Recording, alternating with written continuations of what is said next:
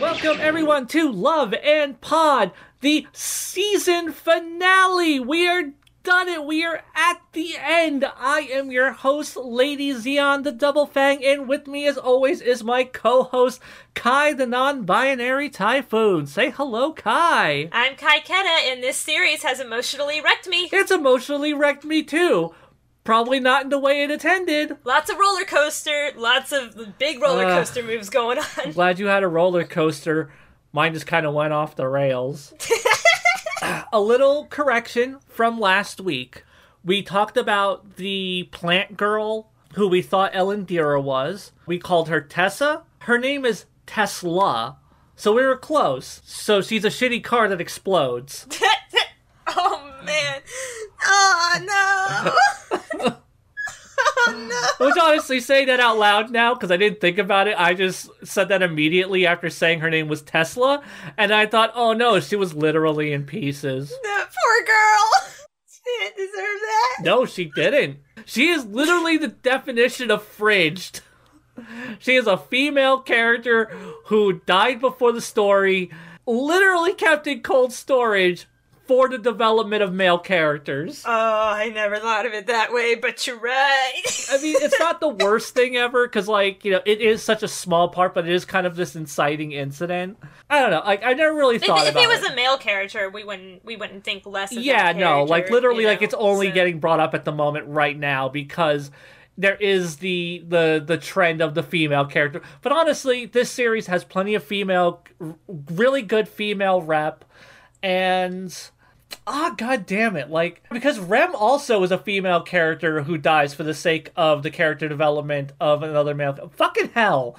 God damn it. Now I'm thinking about this, and oh no, is Trigun hashtag problematic? No. You put that away right now. Don't do this to me. Don't take this from me. Don't you make me think about it. I know, no, it's like one of those things of, I think with Trigun, because we do have, like, you know, Meryl exists and is awesome and everything, that, you know, fantasy stories, there are characters in the backstory who are really close to your main cast, and then they hit tragedy, or there's something that's revealed that's like the big reveal of the big bad thing that happened. You know, like, these are all things that happen in stories all the time. And I think because of the fact that we had Meryl and Millie and, you know, Elendira, and a bunch of other really awesome, you know, I wouldn't say that the whole series is a problem for that. But it is one of those things where you have to go and you made me think for a second and you made me have to walk through it.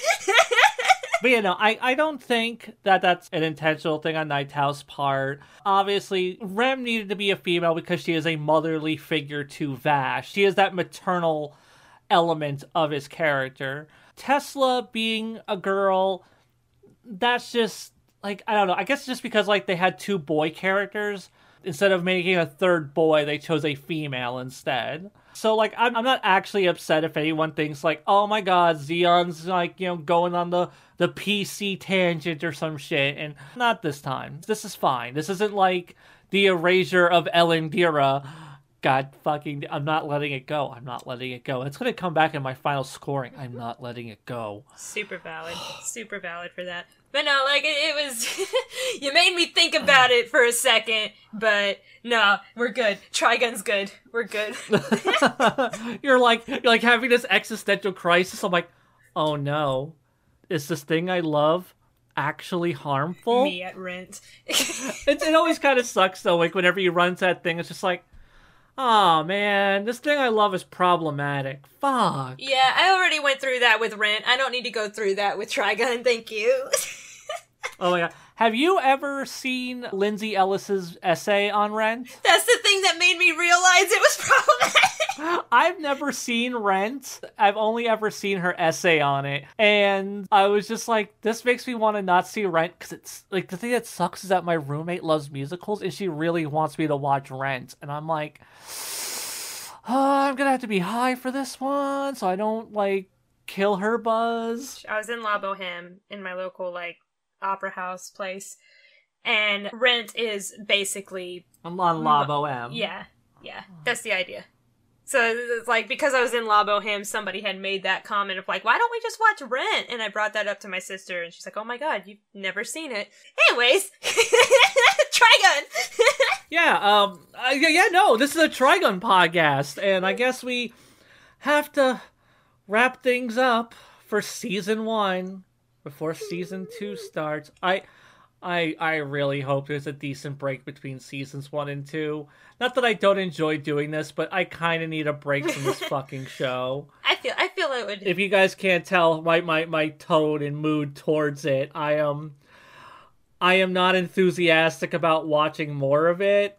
But like, I've hitched myself to this fucking wagon, so I'm in it for the long haul. Woo! I think you just like need more time to get through that like total betrayal of Elendira. Like, and I'm not saying like, oh, you'll get over it, but more of a it's gonna make the rest of the show leave a bad taste in your mouth for a bit. You need time to sit on that. True, but okay. So like, what the stuff I have to say about this episode, like the finale, really kind of ripples back through the show and kind of recontextualizes a bunch of things. And like I said, I have a lot to say. I know you have a lot of notes, but you said you have a lot to say. I have probably not as many notes as you, but I have a lot to say about each note. Right, yeah. So, okay, let's just bite this fucking bullet. No pun intended. just get this shit out of the way and sum up the finale. Episode 11, the penultimate episode of the season. Meryl is running through the complex. She bumps into Wolfwood. She pops off on Wolfwood for abandoning Vash. Elsewhere, Knives has connected himself to Vash, and these tendrils start coming out of Vash's body and connecting to the plants around him. Meryl shows up, and the doctor exposits about how Knives is erasing all of Vash's memories, and he's using the powers of Vash's gate to give souls and independence to the other plants, to make them just like Knives and Vash. Elsewhere, Wolfwood comes across the body of Roberto, picks up his smoke. Back with our main cast, inside of Vash's head, we see visions of Knives kind of messing with Vash's past, his memories. He's seeing, like, the kids he swore to protect that he could not save. And we start seeing his memories eroding and crumbling. The tendrils that were expanding from Vash's body start expanding past the tank and overtaking the city. Vash remembers Rem and some of his times with, like, young Knives. They find out that there was another independent before them that was dissected by the crew. Then Knives completes his assimilation with Vash. Vash's memories have been completely wiped out, and the portal opens behind Vash, and Knives enters it. That is the end of episode 11. The finale of the season opens with Knives going through the gateway to touch the core. He's feeling the power off of it. Meryl desperately calls out to Vash. Vash wakes up and expels Knives from the gate, closing it. Vash pulls the tendrils back into a cube of concentrated energy. Vash and Knives fight, and the cube begins to crack. They break outside of the facility. Vash takes the cube and slams it into the tendrils on his arm, creating a giant organic energy gun. And Vash and Knives fly throughout the city. Meryl almost falls off the building before Wolfwood catches her, basically paying back Roberto, as he puts it, for the cigarettes. Vash, knowing that he can't contain the energy, flies up into space. Knives follows him.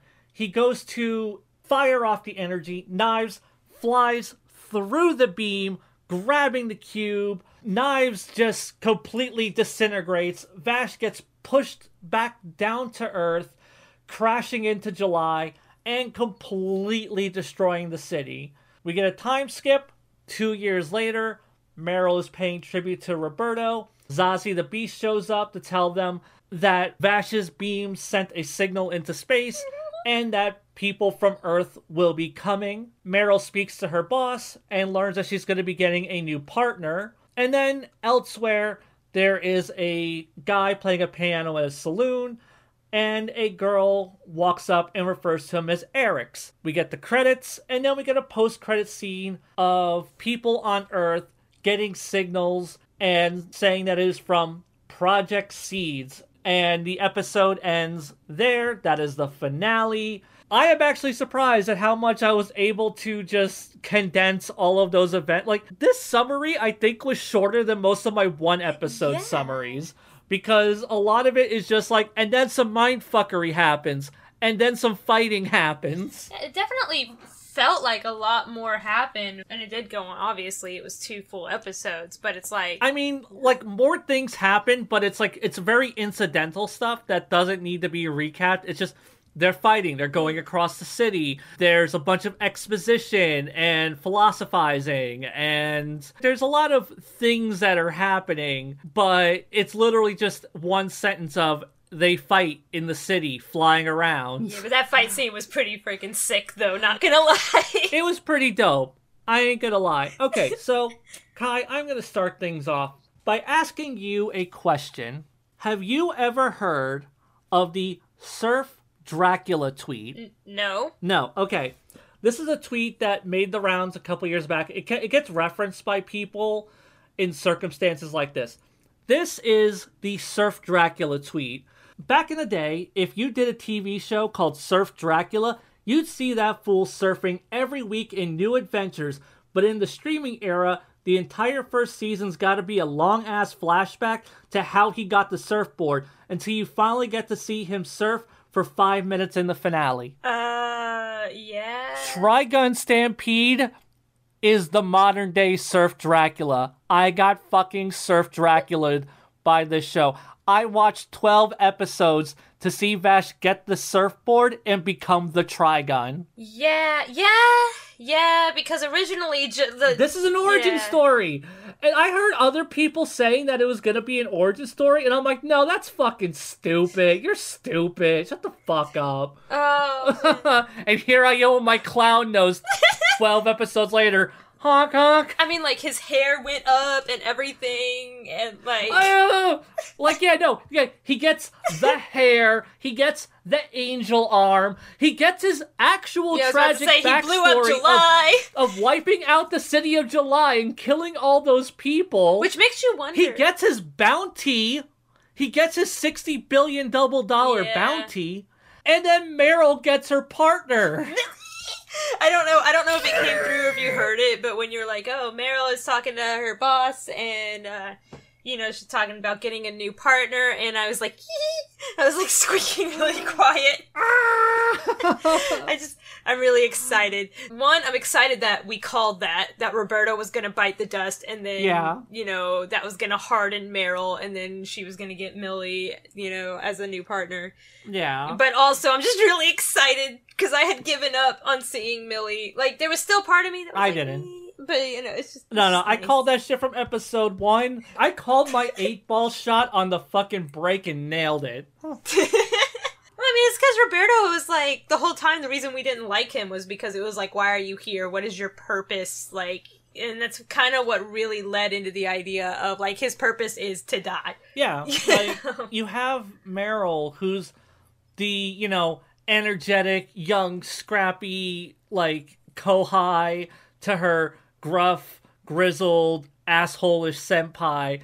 And then, like, he dies, and now it's gonna, like, harden her a little bit. So now, like, she's gonna be more like the Meryl that we know from the manga and the anime.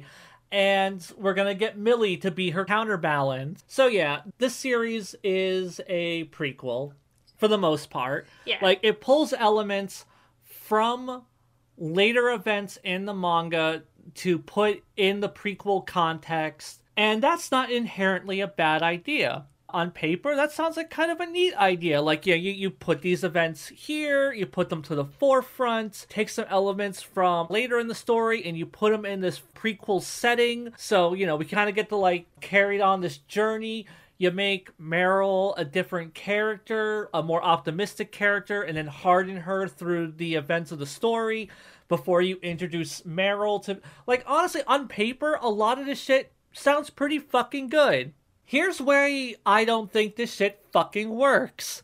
Because you have a Vash the Stampede who is an absolute joyless sad sack throughout the entire story, and he doesn't even have his tragic backstory. And there were so many times where I was giving this story the benefit of the doubt that they were going to do something of value or merit with him, and that they were gonna like drop kind of like a bombshell in a flashback that kind of contextualized why Vash is the way he is. And one of the things that had been lingering over me throughout this fucking series was, Vash, we did this. We're the ones. Like, your hands aren't, clean either. You're the one that gave me the passcodes to the system that let me do this. I am so upset with how that turned out. Like, I do not like where they went with that. Oh yeah, no, it's bullshit. It's fucking garbage. And my mind is thinking, oh fuck, like, did maybe Knives get in Vash's head? Did he, kind of twist Vash a bit and be like, we need to protect ourselves from these humans? Like, I understand, you think that they're really good and you want to protect them, and I understand that, but we have to protect ourselves because they're a danger to us. Like, maybe Knives said, we'll separate ourselves, but, don't worry, I'll keep the humans safe or whatever, or I'll keep Rem safe. Yeah, and then, yeah. But no. And you have that whole concept, and you think, okay, so that's what's going on. It was some sort of manipulation. He didn't know Knives was going to go as far as he did, and he carries all this guilt with him. Him getting the password is literally Vash putting it into the computer in front of Knives for a completely different reason. Yeah, that was... This fucking story makes Vash an absolute sad sack. And you think he carries all this weight and trauma with him for 150 fucking years, only to find out that every step of the way where he could have had some pathos, they could have had some tragedy that he was personally responsible for, that he carried all this guilt for. None of it. He, they scrub his hands as clean as possible to make him as good as possible, while also having him carry all this guilt needlessly until he actually commits a real atrocity. And even in the fucking atrocity that he commits, which is wiping out July, one, that was literally a thing that Knives created, that Knives did to him forcibly against his will, and Vash fought with all of his might to save everybody. The only reason July got destroyed is because Knives literally pushed him back down into Earth. I remember when, towards the beginning, we had made a comment towards a specific scene of going, that's Vash, that's the Vash I want to get to know more. And it was the scene where Meryl asks him, how do you smile like that, or something along those lines. It's like, I don't have the right to be sad. And it's like, that's beautiful, that's wonderful, but it's one of those things of, it needs to have purpose for it. There needs to be more guilt. Yeah. More that was his fault behind it, Because it does feel like they kind of take away a whole dimension of his character. Yeah, because basically all of the things that he carries guilt for are actions that Knives is taking that he's putting the blame on himself for. I'm sorry, that doesn't make him a compelling character. And it's I know in the manga, and I believe in the anime as well, when July got,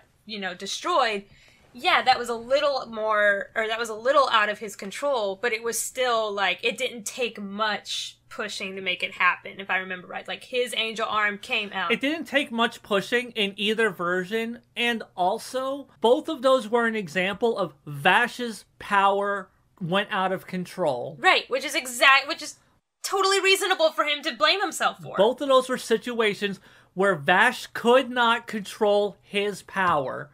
So yeah, Vash carries the guilt for not having that level of self-control over his abilities and the destructive force that he is as a person. This is a Vash who's literally never fucking done anything like that. He doesn't even know he has this kind of power.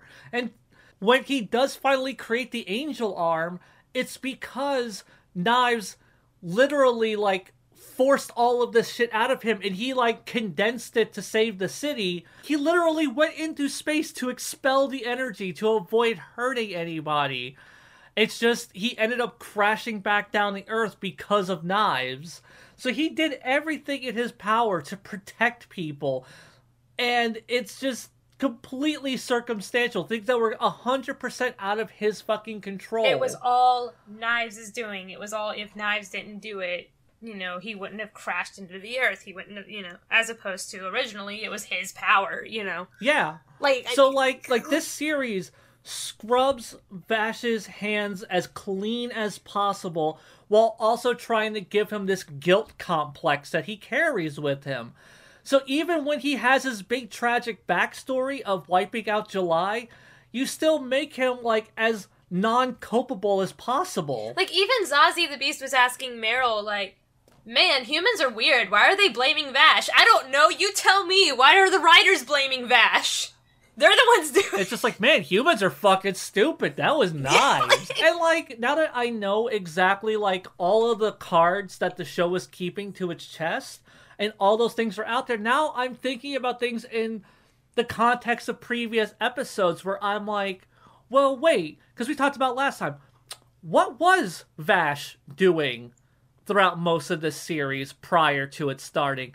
Why was he letting Knives run amok?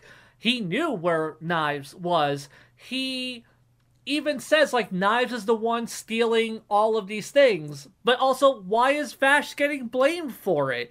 Why is Vash, like, this well-known outlaw in this continuity? Why does everyone assume it's Vash the Stampede? Like, none of these things are actually explained other than, well, people think it's Vash doing it because his twin brother Knives is the one doing it. It's like, okay, it's a guy who facially looks like Vash, dresses completely different, and has crazy fucking blade powers. A thing that no one's ever seen Vash the Stampede do. Like, why is Vash on the hook for this?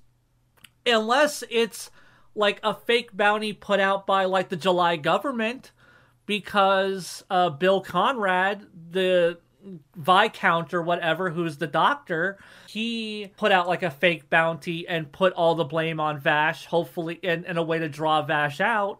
But that's never told to the audience. There's a lot of things that they could have done. That's one of those things of, I can see that being the reasoning, but you have to meet me halfway here, anime. I can't just make up excuses and reasonings like that. Like, there's a limit of how much you can do. Like, there's a difference between you don't have to spoon feed me versus now I'm just making excuses for you. Yeah, no, yeah. There's a difference between a show spoon feeding me and me making the fucking dinner for the show.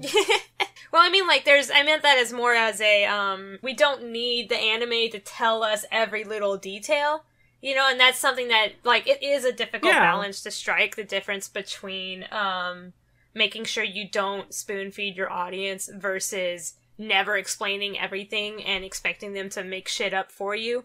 And it is kind of hard, that line is kind of blurred, but the idea that you just, like, gave of, like, maybe the doctor or whatever put out a fake bounty on Vash in order to get the heat off of Knives, but that is, like, nothing's ever really even hinted towards that being the thing.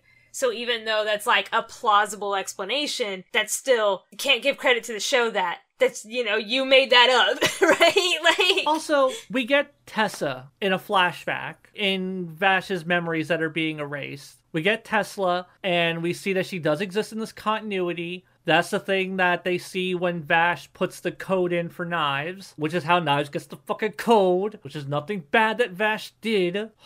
God damn it, I hate how this show handles its reveals.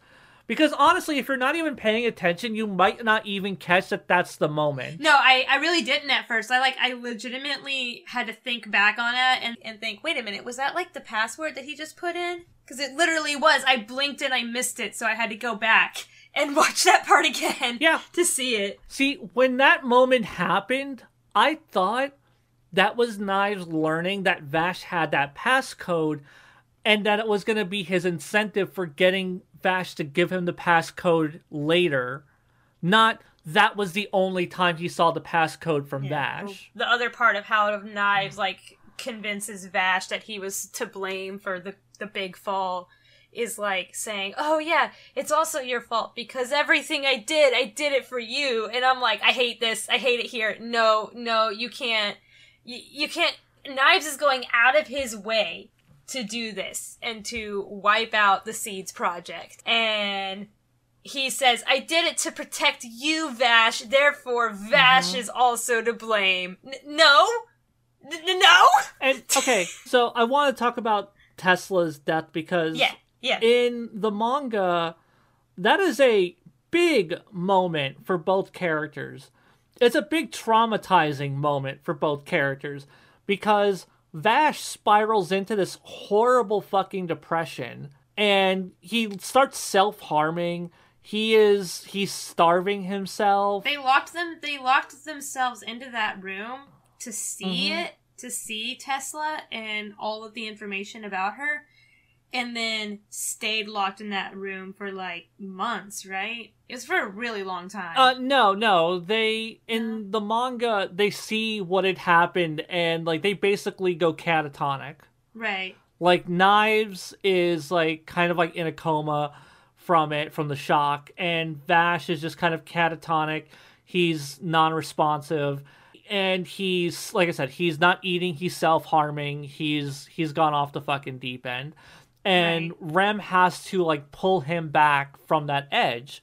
Because you come out of that, and Knives is the one that's less affected because he blocked that out of his memories, and he didn't quite remember it.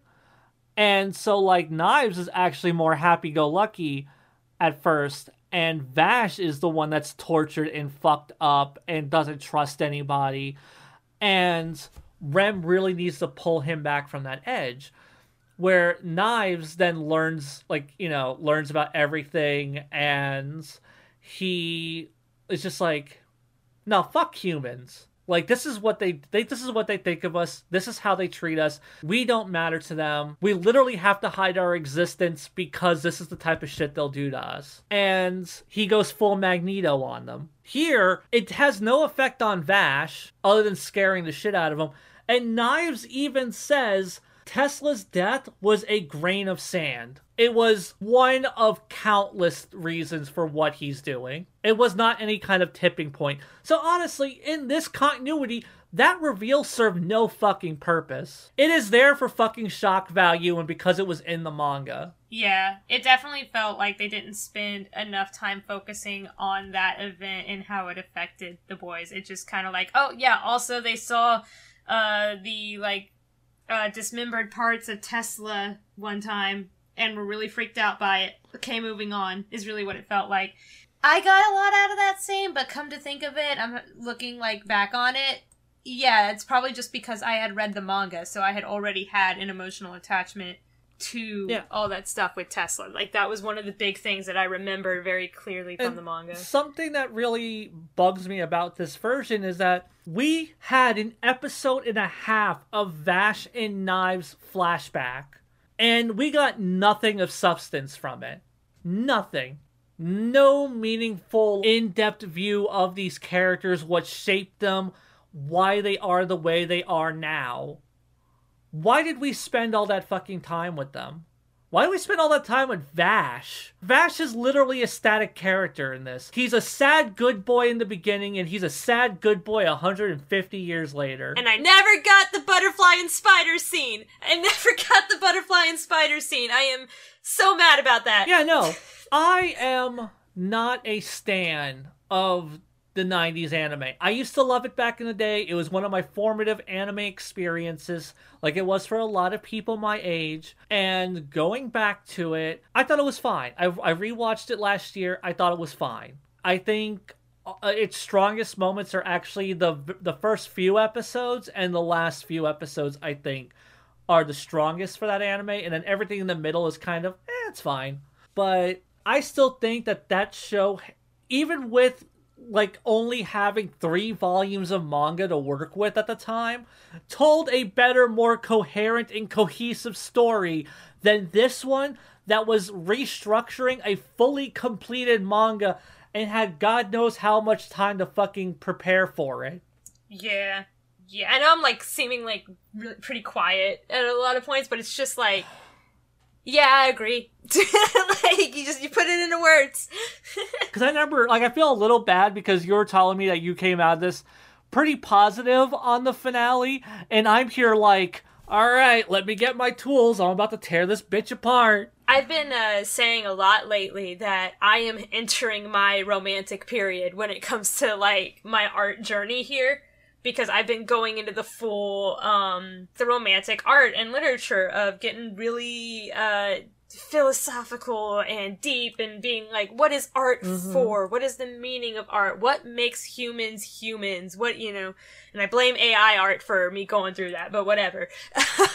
And so I got, like, really excited about a lot of the things that, like, were being said in these past 2 episodes. Like, there were things, like I said, that I, like, rolled my eyes at, and I got, like, actually legitimately annoyed at Knives saying, you know, all the blaming Vash for everything that happened in the past legitimately annoyed me, and the stuff of, like, I know at the end when Knives dies, like, I don't know, maybe dies, quote unquote, maybe he'll come back, I don't know. It didn't look like he would. Oh, he's definitely coming back. But it's like, that stuff that he said about, like, oh, Nye is already dead, you should know, you killed him. That made me roll my eyes and go, okay, yeah, whatever. Oh, what insufferable fucking bullshit. But, like, there were other things throughout it that I genuinely really liked. And so that's kind of why I think I ended up coming out of the episodes more positive, is because I was like, there was stuff in there that I definitely really liked. I'm gonna say, I'm gonna be nice for a hot moment here. I think the superficial elements are fucking bangers. Like, the visual aspect, the pacing of it, it's all really good stuff. Like, the whole idea of, like, Vash's power is like a bridge in the gate, and he can both give and take from it, unlike any other being that taps into the power of the gate, making him unique. That's pretty fucking cool. The idea that Knives is using that connection to infuse plants with souls is a really cool fucking idea. Like, that being his whole big master plan. Good stuff. That was super cool. It was super cool. I'm sitting here eyeing my my old Trigun OC that I had and going, oof, but, you know, like, that was still really cool. And Knives going through Vash's memories and kind of seeing Vash's relationship to his past. Good stuff. There isn't a whole lot of depth there, but it's good stuff what is. And then the big climax that it all builds up to, Vash pulling all of that back into himself, having this big climactic epic as fuck finale, big throwdown with Knives through the city where both of them are one-winged angels. It was so cool. Sephiroth better get his fucking lawyers on that one. I was thinking that. I was, like, getting ready to pull out the freaking Sephiroth theme song. I just thought it was so fucking stupid, though. I also really liked all the, like, biblical and, like, more Christian stuff that came through. I know there's a note that I had wrote of Knives looking back at Vash and says, you know, talks about everything will turn to salt, you know, while he's talking about going to paradise or something, and that, like, really resonated with the feelings of, like, Lot's wife from, like, Sodom and Gomorrah in the Bible, because she turns back when she's walking, like, while they're running off to, like, be saved from the destruction. She turns back and looks and turns into a pillar of salt. Yeah. I really appreciated that. There's a lot of things in this that it's like, yeah, they lay down the Christian elements really thick, but it feels earned to me in this series as opposed to some other things that will do that, where it doesn't, where it feels very, like, forced to me. But this felt very earned. I know, like, Knives hunting paradise and wanting to find paradise, clearly wanting to get back to where, you know, you could, like, make an argument as, like, the origin, quote-unquote, of plants. It's, like, where their energy comes from, you know, and he wants to go there, and he's referring to it all as his paradise, and to do it, he's, like, dragging humanity down. Like, he's the devil. he's Satan. Like, guys, he's literally a fallen angel. Yeah. Vash is a big old Christ metaphor. Knives is a big old Satan metaphor. This show is not subtle with it.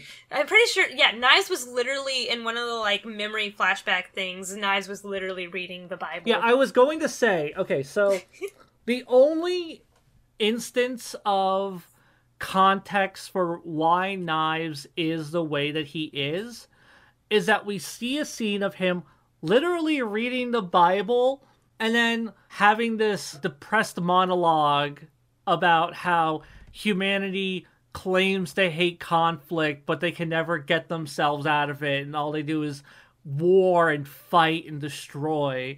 All the way from the biblical times up till now, nothing has changed with them.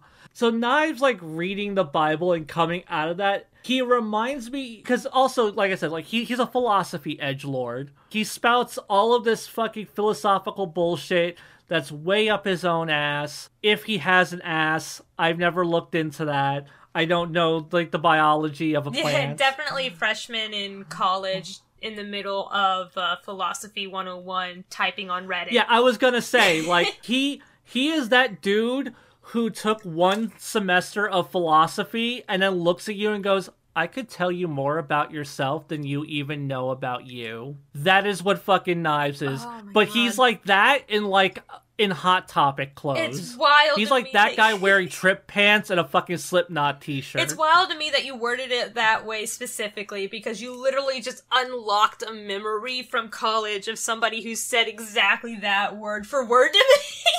Unironically. Okay, I said that word to word to you, because someone said that word to me when I was like 23. Yeah. Some uppity bitch who was drunk said that to me. And I'm like, you don't even fucking know me, lady. I don't even know your name. Like, fuck you. And so, yeah, no, like, I've literally come across those people. If you've ever been around, like, a college, like, anyone who's had, like, a semester of philosophy who is in their early 20s, oh no, I've had 2 people do that to me. Son of a bitch.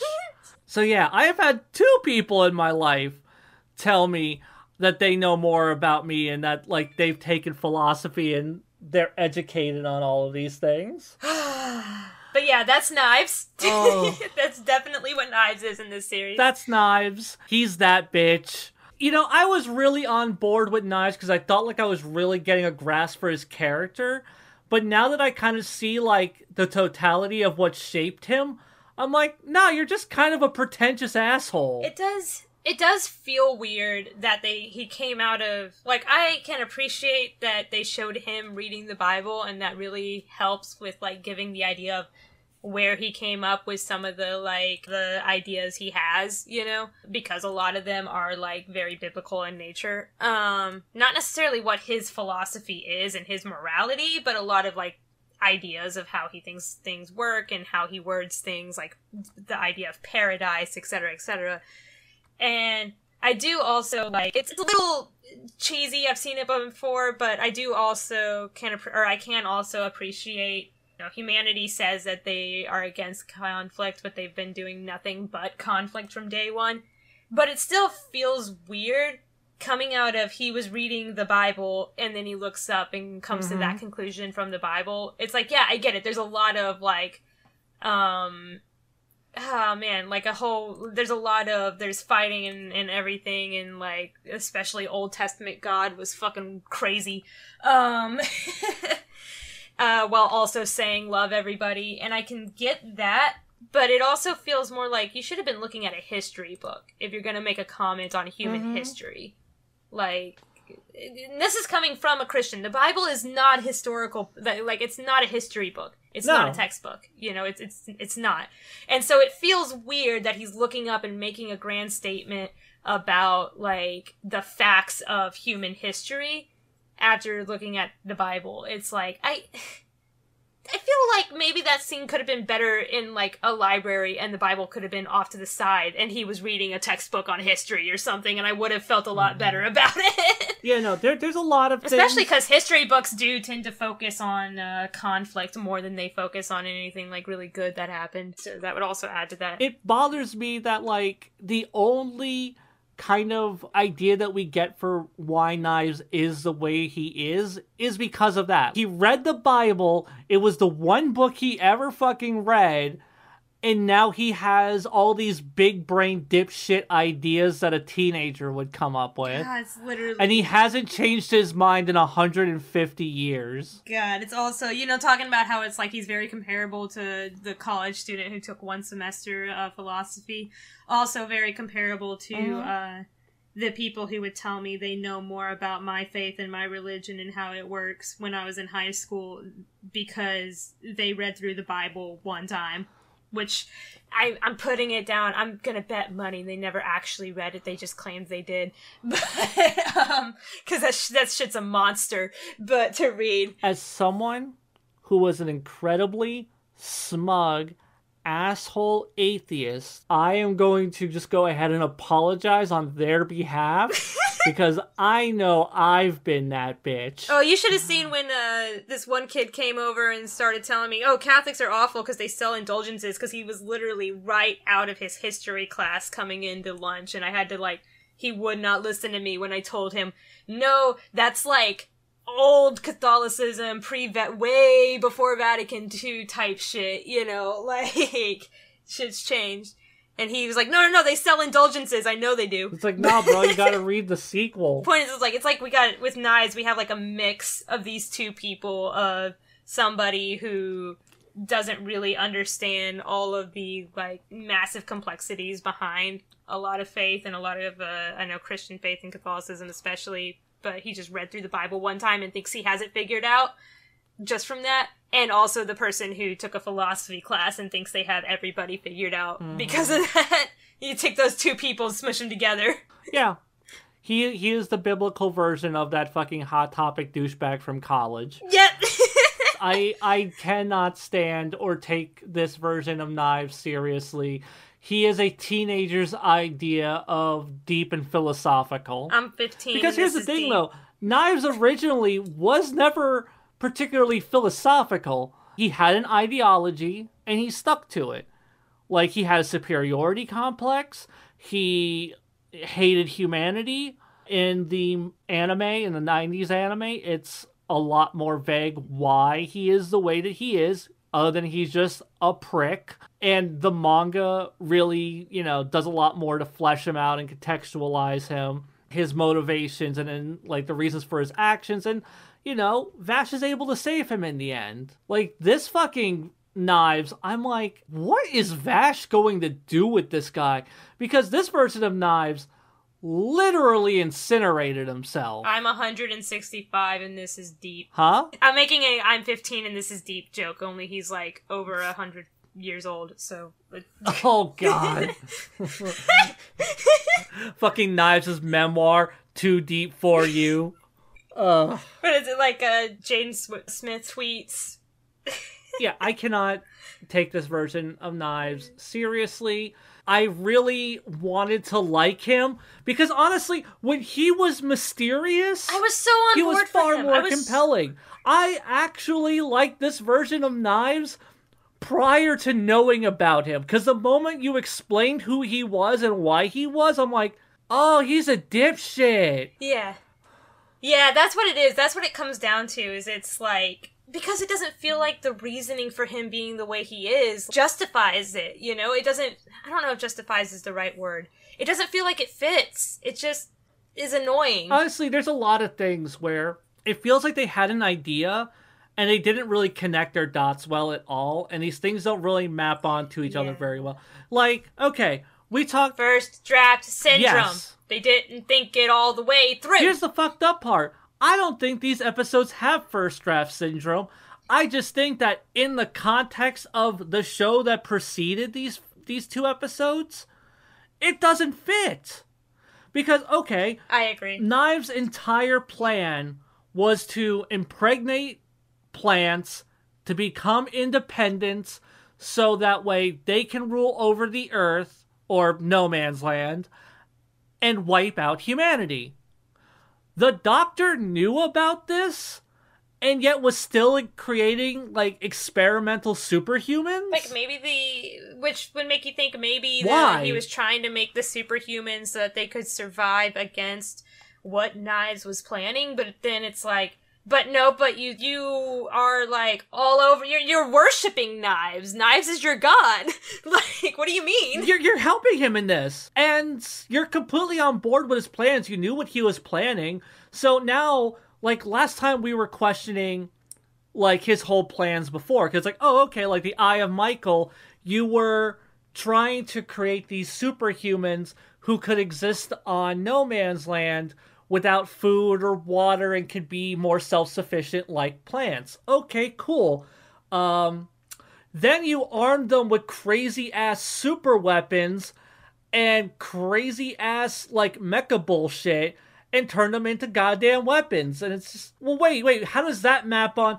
How does what we saw map onto your character motivation and your goals? Also, how does Elendira tie into this? Why are you creating human-plant hybrids when Knives is just going to impregnate plants? Why does this plan need to exist if he's already creating Elendiras? None of this shit, like, connects. And then it also felt like the idea of, I guess he has tuberculosis now and is dying, that just felt very tacked on and random. And, like, did we need that? Yes. sorry, I have wilting anime disease. I'm with all the coughing flowers blood. And everything. And, oh my god, it's Hanahaki. He has Hanahaki for Knives. Ah! Look out for that. That's trademarked. You can't call that. You're gonna hit with the copyright. It's so fucked because, like I said, the superficial elements of this episode are fine. Like, in a vacuum, these 2 episodes are good. It's just, when you take these 2 episodes and look at them in the context of the series that preceded it, it's a fucking wet fart of a finale that looks really fucking dope. I think that's why it's like I was able to get super into it and I had like some like positive things to say, but it's like I didn't have much beyond what was contained within the 2 episodes themselves. You know, as far as like what to say. Yeah. And I get that. If you come out of those 2 episodes and you're like, yo, that was dope, I can't wait to see more. But then, like, when you think about, like, how this acts as a finale to the 10 previous episodes. Yeah, it just doesn't work. Wait, what? I will say, I did want to talk for a bit about how these 2 episodes went about the pacifism argument. Because I know that's something that I bring up a lot in these podcast episodes. You're no hero saving everyone. You're just a coward afraid to watch people die. No, I wrote this quote down. No, you listen. I wrote this quote down and I love this quote, okay? I mean, I watched it in English, so I got the, you're no hero strong enough to save them. You're a coward too weak to see them die. You know, and like, I know you were like trying to mock it there for a second, but no, listen, I love that. That is awesome, and that is very much so. And like the visuals and the way they presented Vash being like torn up by the fact that he wants to save everyone, but he can't, and he, you know, still people are dying and hurting and also blaming him for it for some reason. That was like such a good like visual or like representation, I feel, of like being a pacifist and having to face the reality that it's like we are never going to live in a world where nobody hurts anybody. And we, as individuals, are never going to be individuals who can never cause pain to someone else. Even if it's, like, by accident, even if it's by circumstance, it will always happen. And it just tears you up inside when you are, like, deeply rooted into pacifism ideology of, I want to do everything I can to stop myself from causing any pain, and I want to do whatever I can to stop others from feeling pain. But that's not possible, and you know it's not possible, but you still want to fight for it. And I really feel like the like glass cracking around him and the way he was holding his head and freaking out about it, it resonated with me to that feeling. Yeah. And that's something that is like, I always like couldn't seem to find words for it until now, of like how to explain that, like that's what I loved from Trigun, of how like Trigun doesn't treat pacifism as like you're just naive and stupid, but it also is still real with it and doesn't like Care Bears our way through it either, you know? Like, I really liked that. I really liked the way that they did that back and forth and the way they confronted that. Where they're gonna go with it, I don't know. And I'm a little weary. I wouldn't even say cautiously optimistic, but I'm just cautious in general, like true neutral here about where they might go with it from here. Because this series the whole time has been up and down about how I feel about things with it. But these 2 episodes and how these 2 episodes handled Vash's pacifism and the conversation about being a pacifist in a world where there will always be pain and there will always be people causing pain. Just absolutely loved it. Absolutely You've actually made me come around on that one. Because honestly, I was making fun of it. But also, it's not a bad line. It's really not. I think it's just the fact that it came from Knives, and I found him so fucking insufferable and edgy in this episode that, like, it was hard for me to take anything he said seriously. But you were not wrong. That actually is a really good quote. God, it's really hard to say good things about. No, I understand, too. Yeah. Because he annoyed me with half of the bullshit he said those 2 episodes, so I get it. Yeah. It's so like... it was hard to like actually give his character credit at this point because I was so fucking annoyed with every up his own ass fucking monologue he gave throughout that episode. I mean, he had so many of them. One of them at least had to hit, right? True. You throw enough darts, you're gonna hit the board eventually. But yeah, that was like the thing that I really liked. Like, with everything about like the episodes and about the series as a whole, I do feel like I'm coming out of this series with I do feel happy with how they portrayed pacifism, like specifically on that element. How they handled the story as a whole, all those other things, that's a whole other can of worms, you know, but like specifically on the grounds of how they talked about and how they handled pacifism, I really like how this series handled it. That's fair. I agree. They mostly did it justice. A lot of my problems really come down with how they presented the characters, and not just in the sense of, I am a Trigun fan and I had these expectations, but more of just like, if you're going to change small things, especially if you're going to make this a prequel, because the idea of making this a prequel, okay, cool, then you need to not have Vash be a fucking sad sack. Vash should have been a more fun and lighthearted character who has a sense of responsibility to stop his brother, not someone who has this deep-rooted sadness inside of him. Everything I touch dies, and then we find out that he actually didn't do any of that at all. Yeah, because there's so many things, because we came into the series applying our knowledge of Vash early in. So when Vash is acting certain ways, we're like, aha, we know Vash's backstory. We know why he's like this. And like, wait, he didn't have that backstory? He doesn't think he deserves to be sad because he blames himself for July because he blew up July. And then it's like, that actually happens later. That hadn't happened yet. And you're like, wait, what? But the season finale is him becoming the Trigun. He has done the things to become the Vash that we know. But really, given how guilt-ridden this Vash already was, how much worse is this Vash going to be for season 2? Like, I don't see him being a more balanced character. I just see him being even more sad and more distraught. I want to say some nice things about this show. The overall concept of it is not bad. It is not, like, conceptually bad, and they could have crafted a pretty good show out of this. Like, the idea of a prequel, okay, cool. The problem with a prequel is that Vash carries all this emotional weight because of his tragic backstory.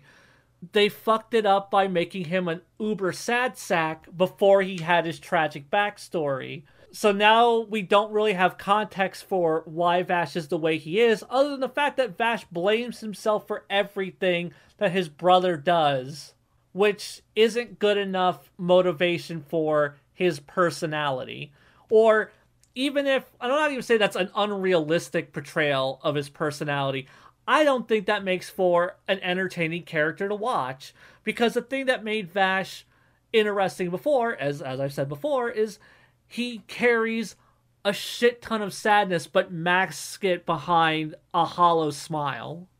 This Vash just sulks. And that's not a fun character to watch. And like the first episode kind of throws you for a loop because he does act more like regular Vash the Stampede in episode 1. He has the scene where he's hanging upside down and cackling and laughing, and they're like, let's just leave this weirdo. He's like, wait, no, don't leave me. And then they take him to the saloon. It's like, well, why are you tied up? And he goes, what do you mean? Like, those were peak Vash the Stampede moments. That's what he should have been throughout most of this show.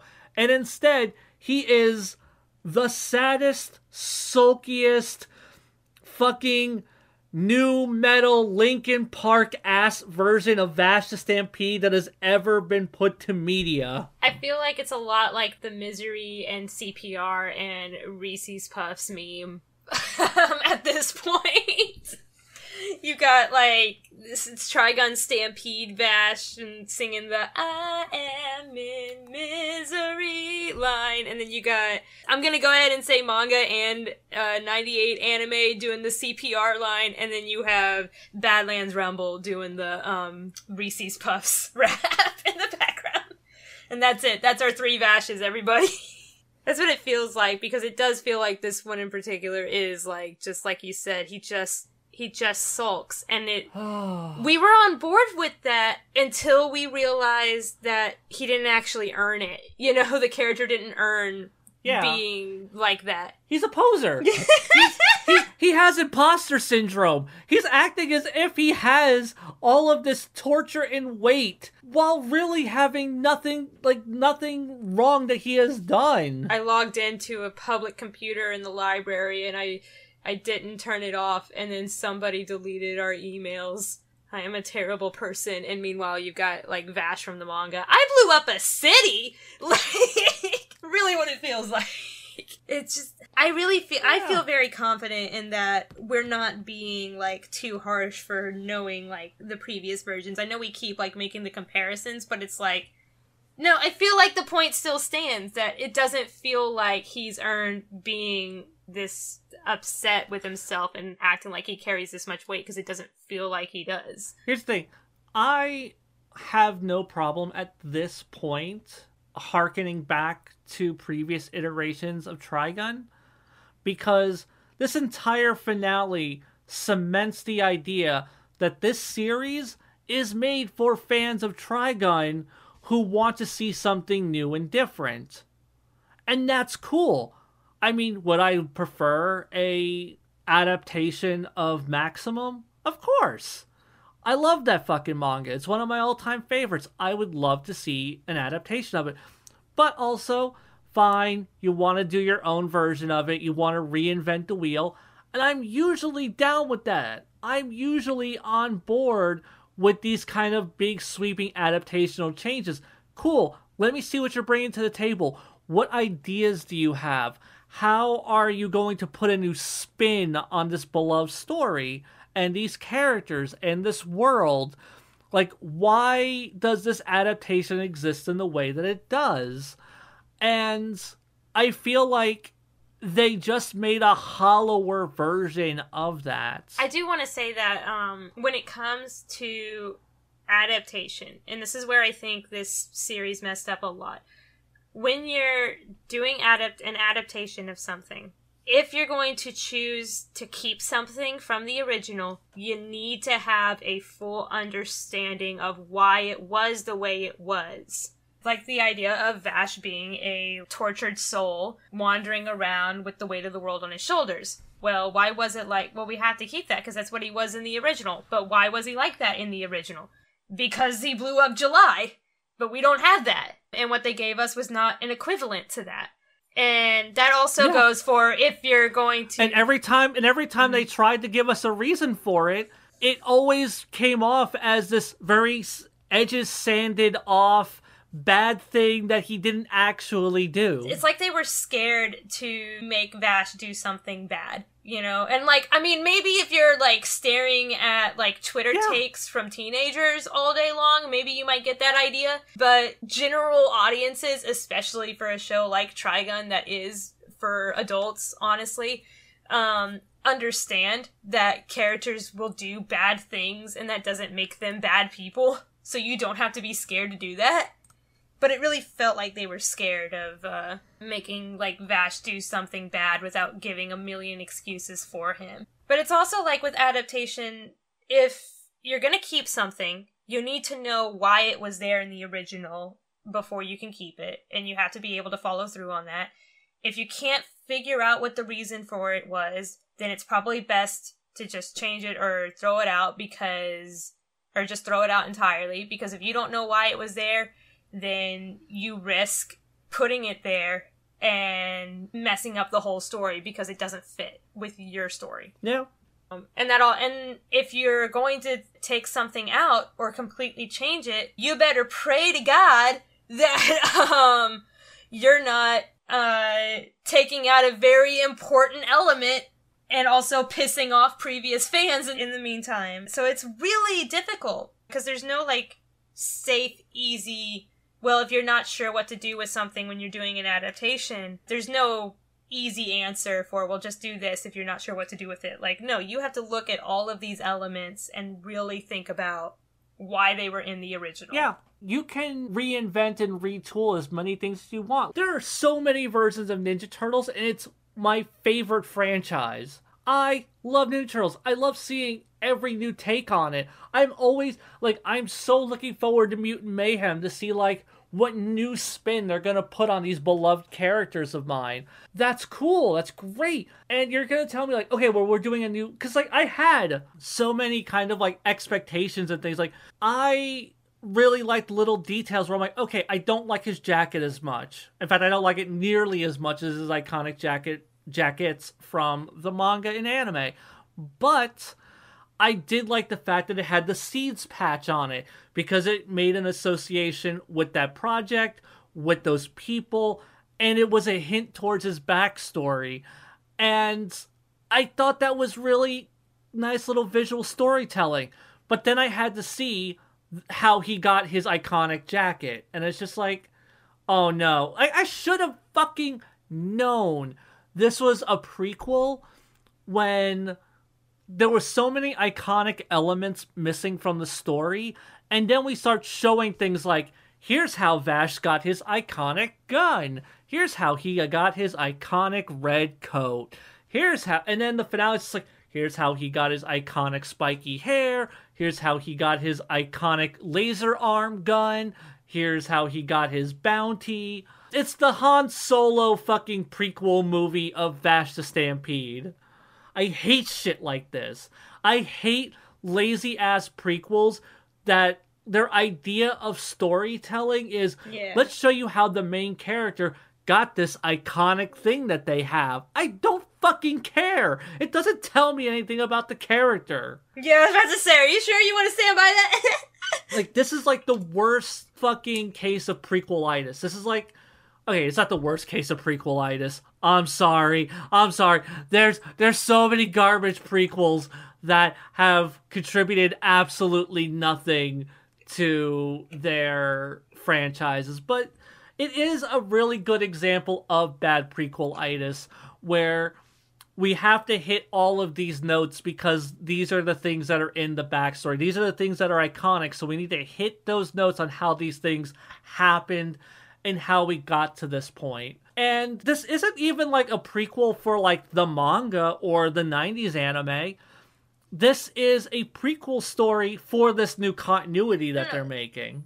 So it's weird that it exists in the shape that it does. And then the fact that they still felt the need to do all of the prequel-itis trademarks of here's how he got the gun, here's how he got the coat, here's how he got his spiky hair. I think the fact pre-established fans of Trigun were their target audience, I think that's made the most clear with how they did the reveal of Meryl's getting a new partner called Millie Thomas. Mm-hmm. Oh, most definitely. So, like, I think, like, if there was ever any question or ever any doubt, the way they did that was very, hyping up pre-established fans of Trigun. Look, you thought she wasn't gonna be here, but here she is, you know, and then not actually showing her, just name-dropping her and leaving it at that.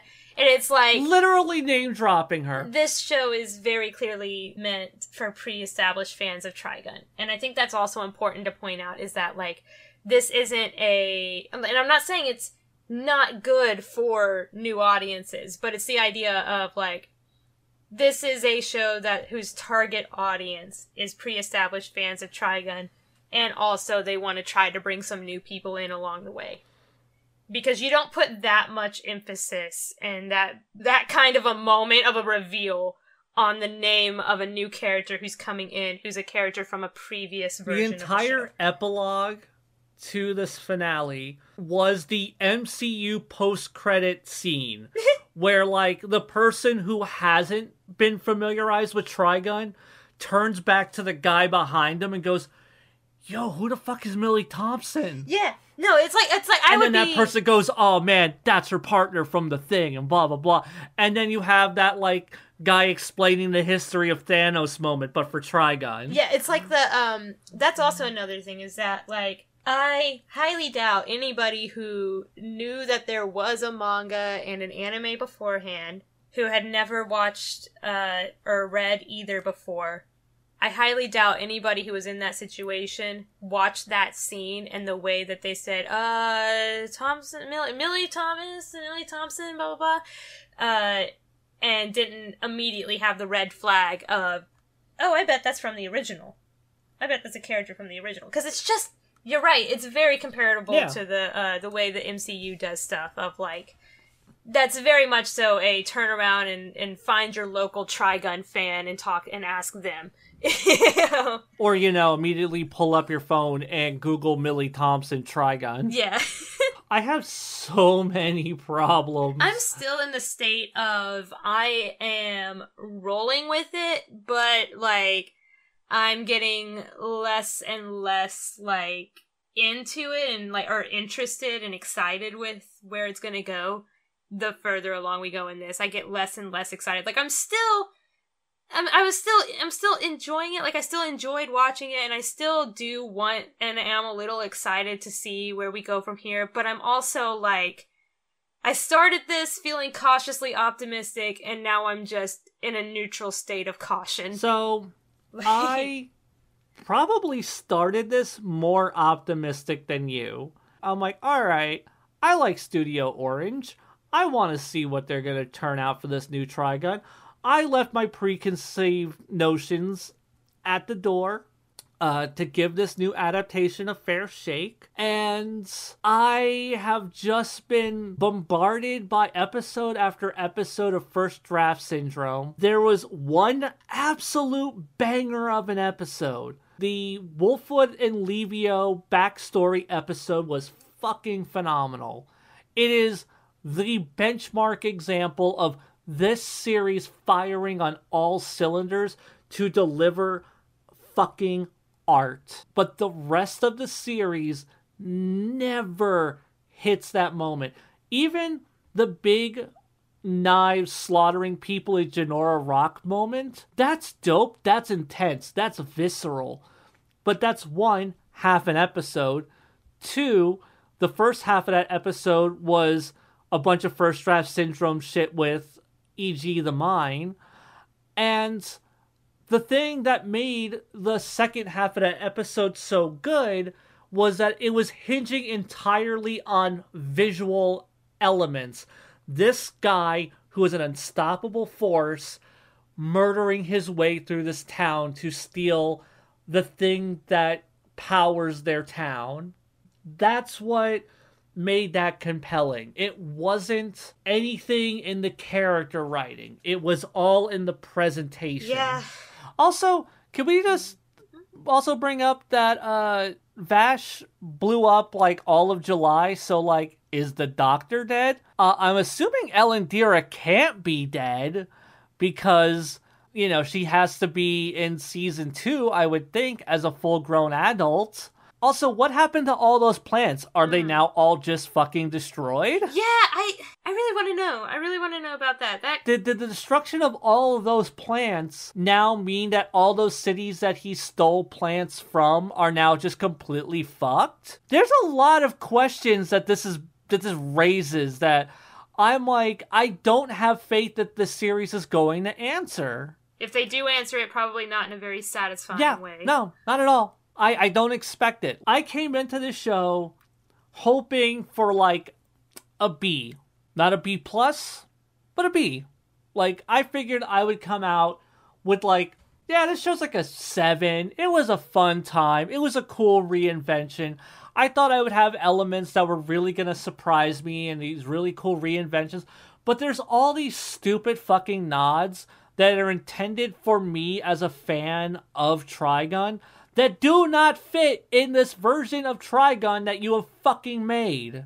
They tried so hard to map on elements of Trigun for this prequel story that they were telling, and it just doesn't fucking work. Like, this shit needed multiple script revisions, like script revisions for every goddamn episode. We did not need an entire episode and a half of flashback, and if we did, it definitely didn't need to be what we got.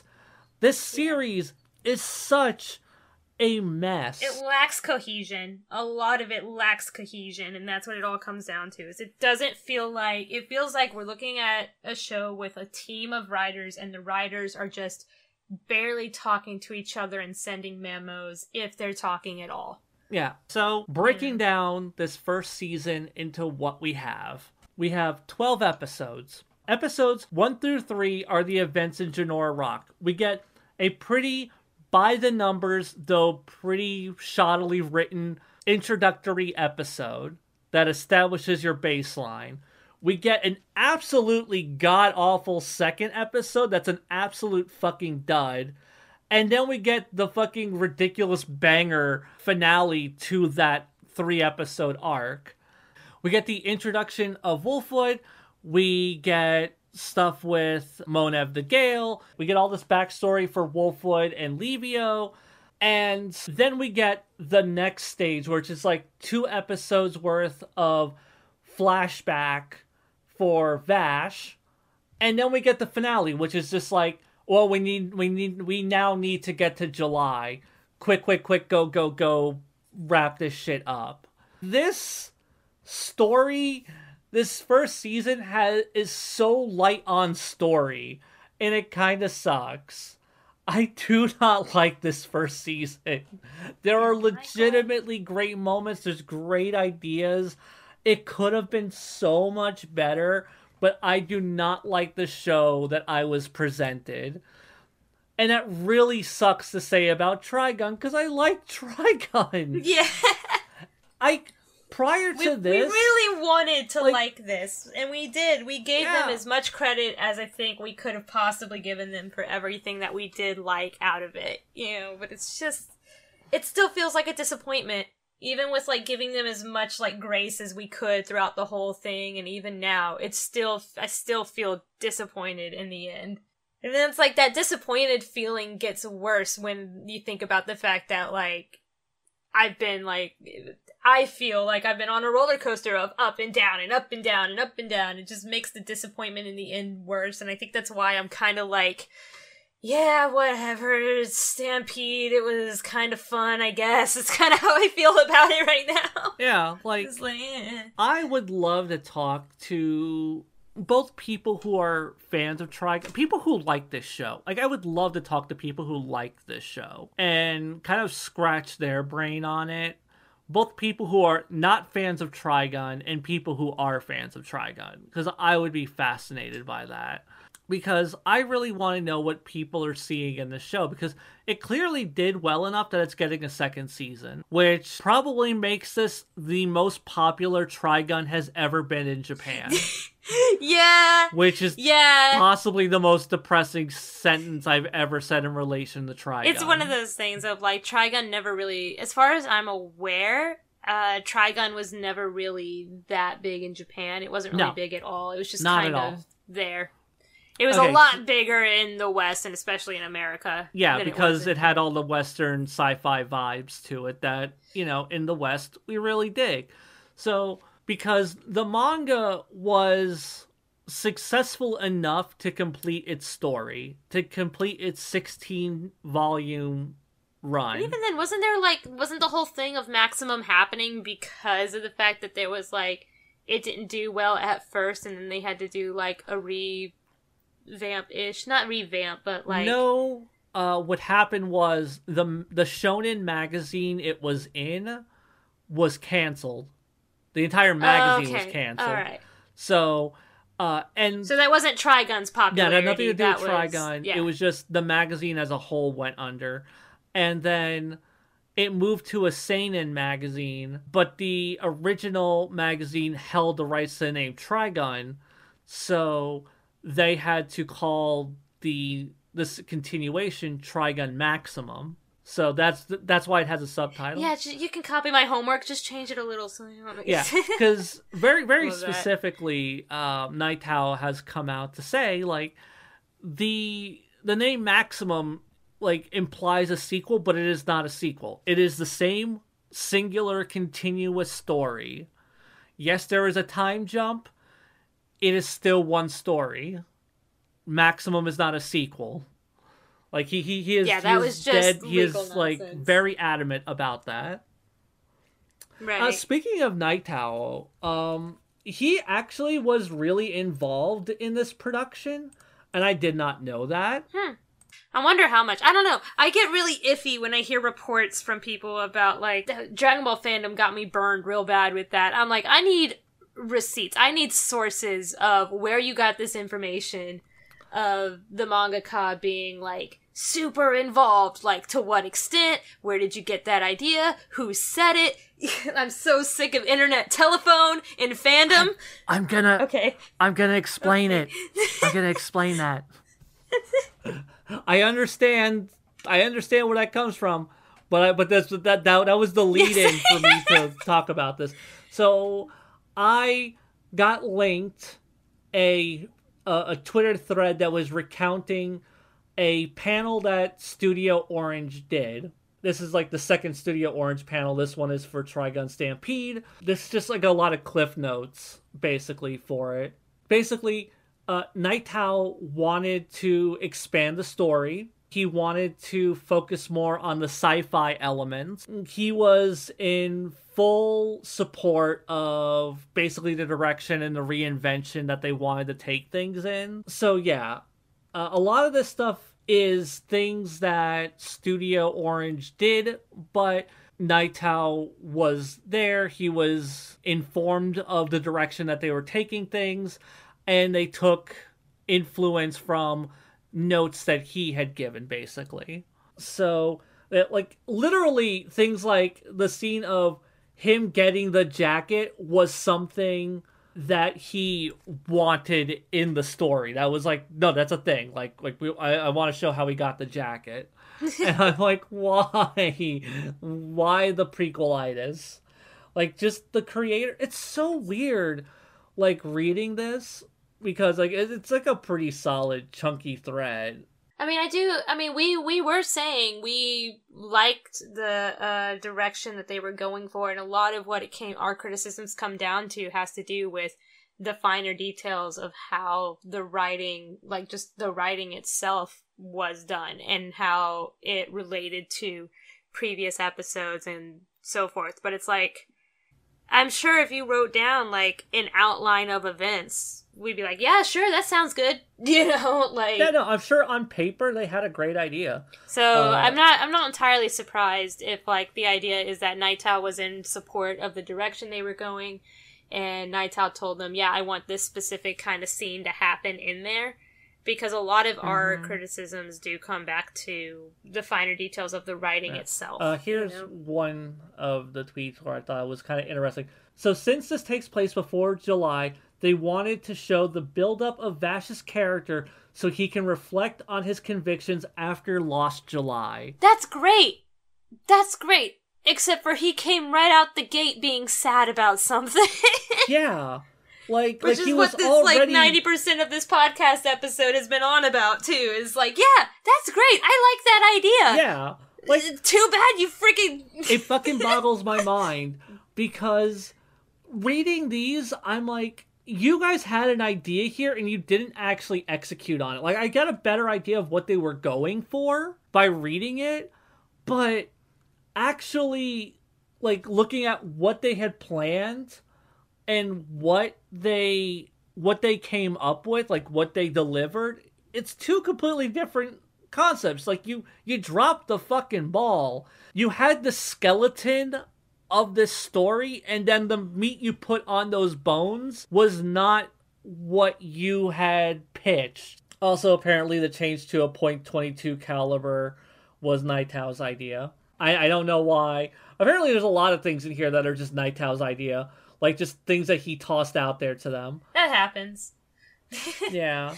It seems like he was pretty involved. He was really supportive. And that's cool. At very least, the guy who, created the original story is actively involved. And he at least likes this new direction and this reinvention of his story. Because... I'm just glad that he is being, he was invited to be able to do that and is being respected and all to that degree. So one of the more interesting things, it took me a bit to really click in my head, was Nightow apparently wanted more sci-fi, which is why those elements are so strong in Stampede. And I thought about it and I'm like, are they stronger in Stampede? Is there anything in particular in this show that is more weird sci-fi than anything we saw in the manga? I don't think it's so much that there's anything that is, any specific elements that are more sci-fi, so much as it feels like there's more focus on the sci-fi. I was going to say, definitely. I can agree with that the sci-fi element is a little bit more forefront than, say... the whole focus on plants and their role in this society, and the being very upfront that they are people who crash landed from space, and it's been 100 years or 150 years since then, because the manga and the original anime kind of push those details into the back and don't reveal those until later. So yeah, those elements are definitely more in the forefront, but I was thinking that the actual increased sci-fi element is all the stuff with the gates, because that's something that is completely new to this incarnation. And though I'm kind of mixed on it, I don't have super strong opinions on it, it's neat. It's a really unique concept for this incarnation of Trigun. And though I think it kind of complicates the world building needlessly, I do think it's also kind of a neat touch, because you actually see the plants on the screen, what plants, what they kind of generate through tapping into the gate. And it's thermal, water, electric, and gravity. Those are the 4 elements that the plants generate. I'm not sure how that ties into knives making blade arms, or Elendira making fucking 4-foot nails. But that was neat. And the idea that Vash acts as a bridge between those two. Because we even threw that theory out there a couple episodes back, that Vash is a bridge between the two, and that's his actual power. Yeah, called that, thank you. Yeah, no, you definitely got that one. Yeah, that was definitely you who brought that up a couple episodes earlier, and I was like, ooh. So, I mean, honestly, in a lot of ways, this show does, not the pun, plant its seeds, and it does, deliver on ideas. The mere fact that we were theorizing and a lot of the things that we predicted ended up coming true, does show that the series did do a lot of things right in terms of setup and payoff. Yeah, definitely. I know there's like people out there who really like to go, no, I knew it was coming. That's predictable and bad. And it's like, no, Xeon and I have been watching anime and reading stuff and watching shit for a long time. We are media savvy. And so we can see these things, and it's like, it's not bad when you can start to notice the setup and the things that are there. It's actually a good thing that you've got people who've been around the block with anime before who can watch this and go, I think this might be where it's going. And then it actually ends up going that way. Like, yeah, good. Good setup and payoff. So, I don't know about you, but I think I have basically vented all of my frustrations. Because, like, I feel a little bad that I've come off as so negative. Because, overall, like, these episodes, like I said, in a vacuum, are not bad. They're pretty dope. They were full of a lot of cool shit. It's just, when you view them in the context of the entire series and how they function as finales, is where they're actually bad. So I don't quite know how to... Because, like, even you came into this more positive because you were looking at it in a vacuum. And then when I started using, like, okay, well, if this is what the reveal is to this, how does this... And you're like, uh-oh. Yeah. So, yeah, Kai, what do you rate these 2 episodes? Honestly, I'm having a hard time trying to picture it in the bullet format, and my brain is stuck on, okay, with just these 2 episodes? Yeah. Okay, I would say... I mean, yeah, because we're going to give a bullet ranking for the episodes themselves, and then a bullet ranking for the series as a whole, the season. So... I'm going to keep the 2 episodes together, though, because I watched them both together, back to back, and they're just bled into each other in my brain. Okay, that's fair. But yeah, by the way, give like the episode reviews, and I'll give my episode review, and then we'll do the season review. Got it. Okay?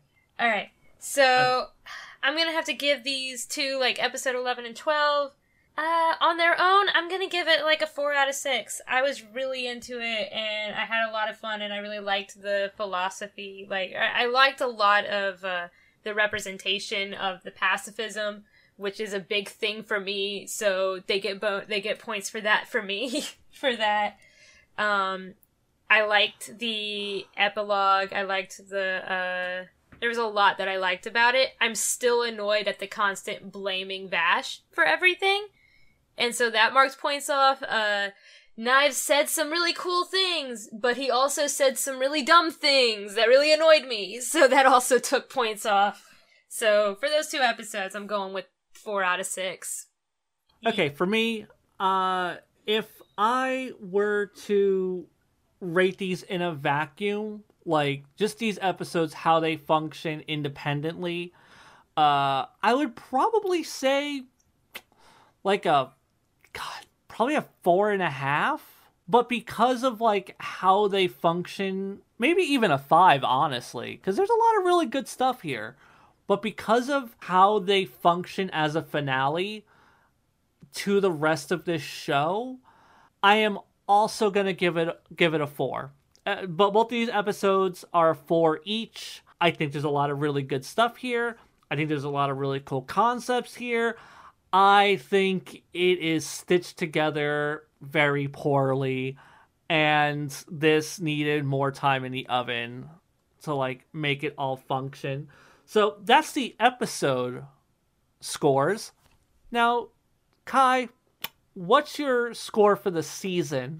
It was so like all over the place. Like, it is a big case of excellent in some areas and really poor in others. And so I think that, like, as a whole, I'm just gonna... Maybe this is just because I'm tired. I don't know. I'm just gonna have to give it a 3 out of 6 as a whole. Like, just right down the middle. God damn it. Yeah, I enjoyed it. But because of the fact that it was, like, so good in some areas, and I don't want to, like, ignore that because it was bad, but I also don't want to ignore the fact that there was some really bad and rough moments that, like, if it weren't for this podcast, I probably wouldn't have kept watching past episode 2, honestly. Yeah, no. And Episode that's a 2 almost killed this fucking show for me. Yeah. Like, if it wasn't for this fucking podcast, oh my god. Oh, man. Episode 2 is so fucking bad. Yeah, and, like, to be fair, I wasn't really going to watch the show until you invited me onto the podcast because of the animation, and I did, like, warm up to it more, but there's still parts of it that I'm like, even in the finale, it was like, it doesn't look like his hands actually is in his hair. It doesn't look like it's in his hair. This is a 3D model staring me in the face. But, you know, all that stuff is like, it's so hot and cold that I'm just gonna put it down the middle, because it does feel like a pretty even split of good and bad going on in here. I am actually in 100% agreement with you. I really thought we were going to score these differently, because I need to, like, preface this, like, Kai and I are very different people.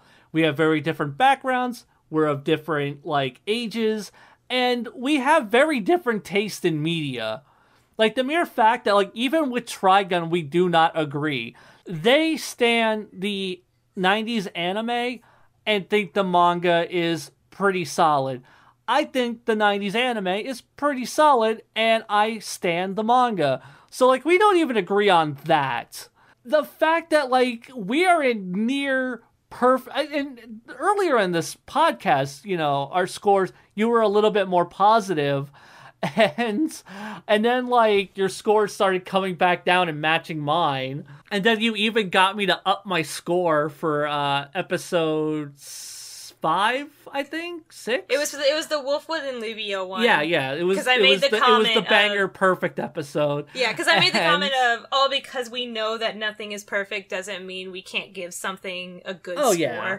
You know, like yeah. It was just like one of those things where I'm like, I was really hesitant to throw out like a 6 out of 6 score when the show had been so hit and miss up until that point, so the idea of giving it any episode a perfect score was weird to me at that point. But yeah, no, that episode totally fucking deserved it. And I am really surprised that we can, because I thought you were going to come out of this a bit more positive than me, because I am also giving it a 3 out of 6. It is on the lower end of average. Right down the middle would be a 3.5. This is a 3. It is on the lower end of average. And there's a lot of really good shit here. There's a lot of visually stunning shit here. There's also a lot of boring shit here, and a lot of disjointed garbage shit here that just does not connect. Yeah. Like, I'm still annoyed that we had, like, exposition in episode 4 explaining how, like, some humans can talk to worms and control them. But we have pretty much debunked that in this series, that that's not even what Zazie is. He is just a worm that I guess is possessing a human body, like he is in the manga. So yeah, I don't know. Big old fucking mess. This show really needed like a show Bible. They really needed to like get these things ironed out before. It's a 3. Now, I'm gonna toss in a surprise segment, Kai. Surprise segment? So, for this surprise segment, we're going to make predictions for Season 2 based on our knowledge of the franchise. Now, if you have not read the manga or watched the original anime, because we're probably going to spoil both in this segment, dip out. If you don't want spoilers, especially if you don't want potential spoilers for Season 2 based on our knowledge, but then again, our knowledge has really bitten us in the ass throughout this process, you can dip out now. You can dip out now. We've given our scores. The episodes were a 4. This show as a whole is a 3. This is the prediction segment for Season 2 of Trigun Stampede.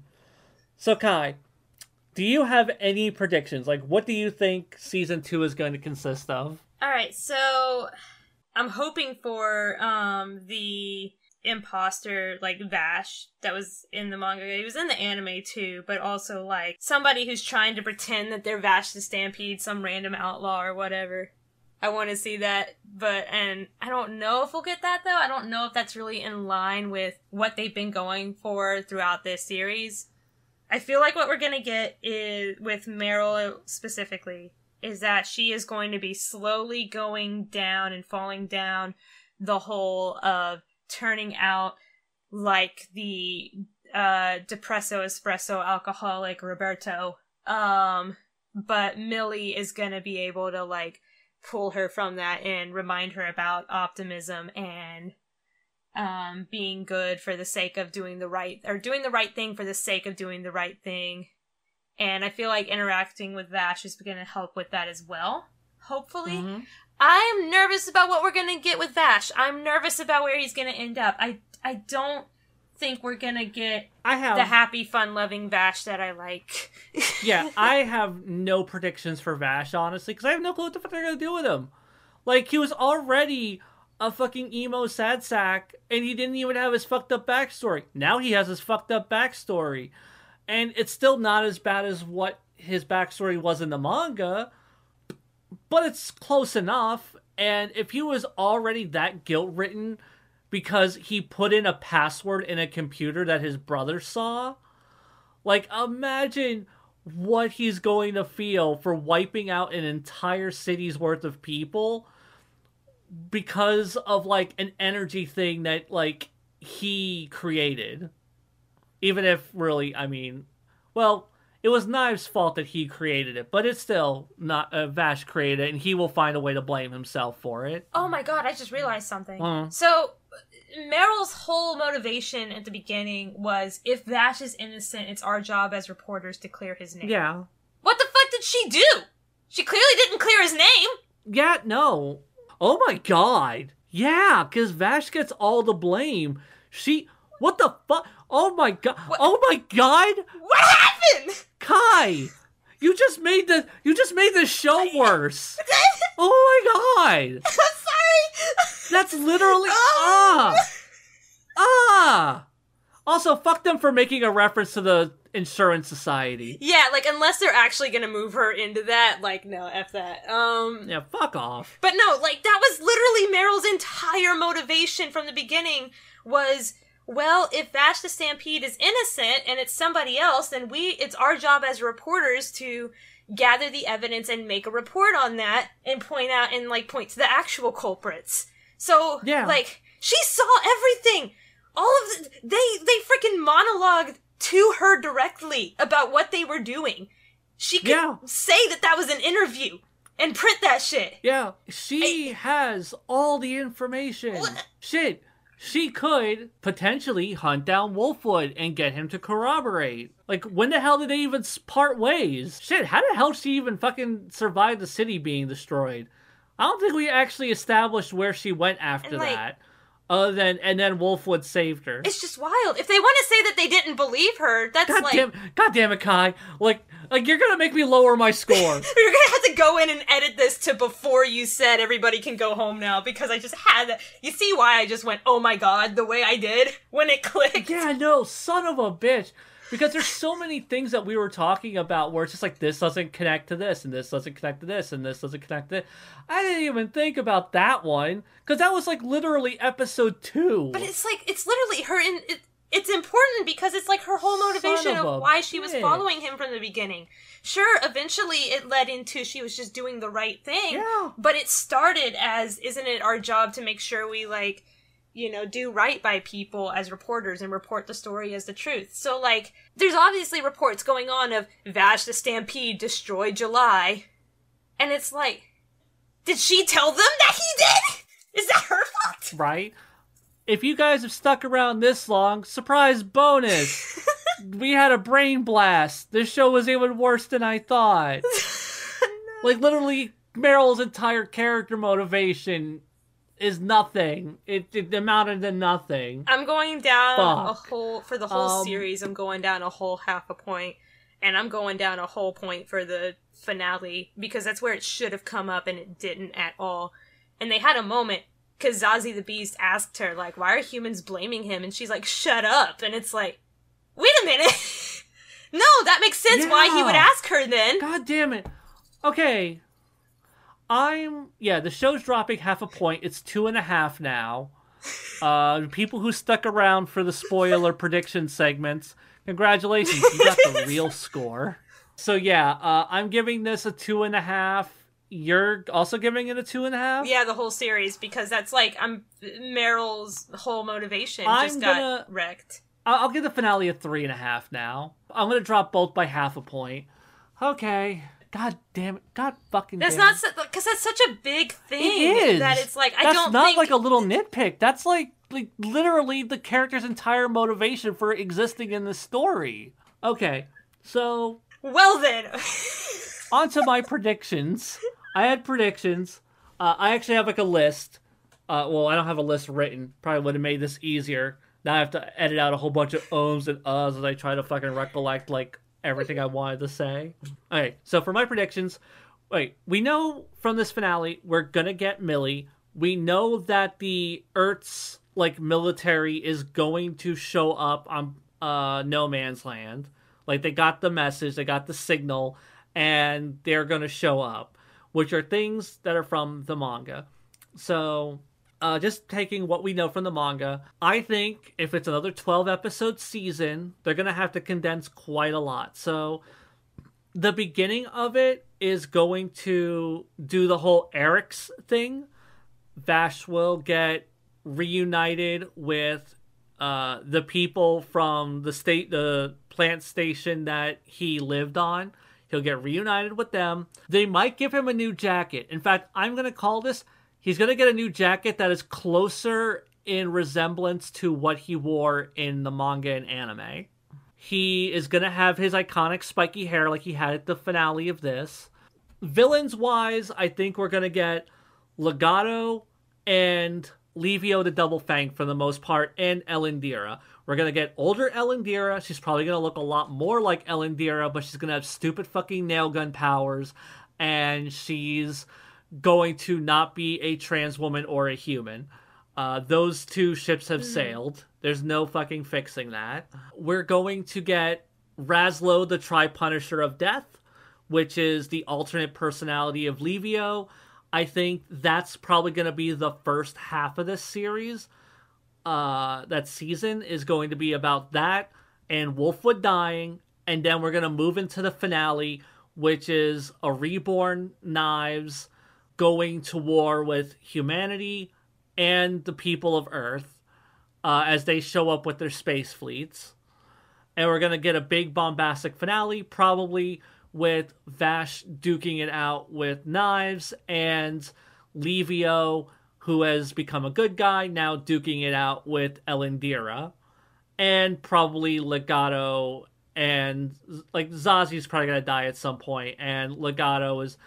I don't even know if we're going to get anything for Legato at this point. I feel like, given how they neutered so many backstories, I don't think they're even going to give us much of anything on his character. Yeah.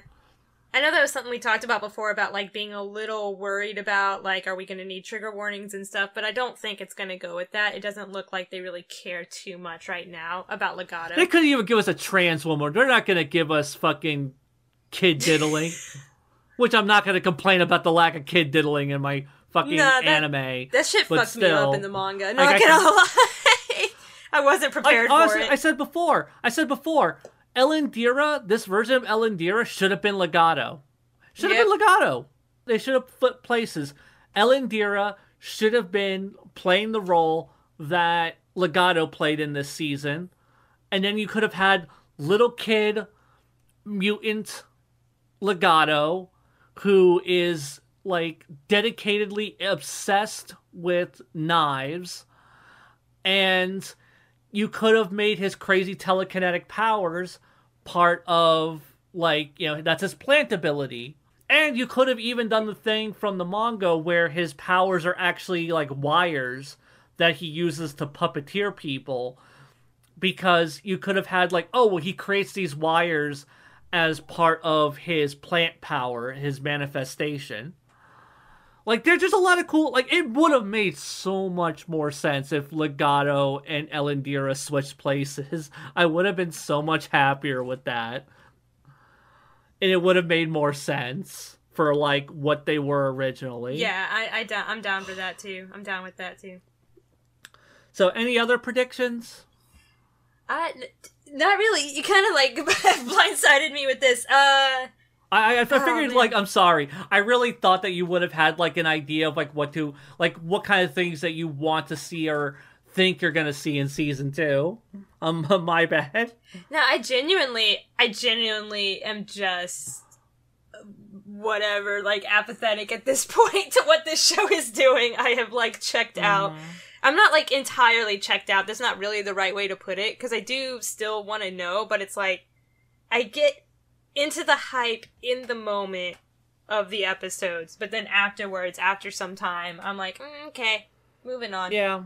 Like, this is not something I would hyperfixate no, not on at because all. of that.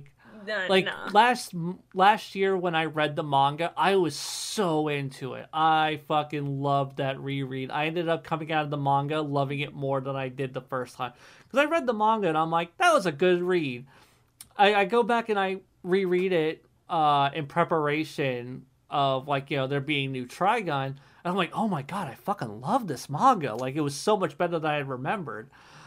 And I went to the 90s anime. I'm like, this wasn't as good as I remember, but, you know, it's still enjoyable. It's a classic for a reason. Yeah, no, I went into this with pretty mid-tier expectations, and the fact that this show couldn't even deliver that is really disappointing. Yeah, that's it. That's all I got. That's all I got on this. Okay. If you or someone you know have been emotionally damaged by this anime through the whiplash of good and negative that comes from it, please call 1-800 Johnny Young Bosch voices Naja and Lego Monkey Kid, and y'all should totally watch that show now. Bye. Also take a shot.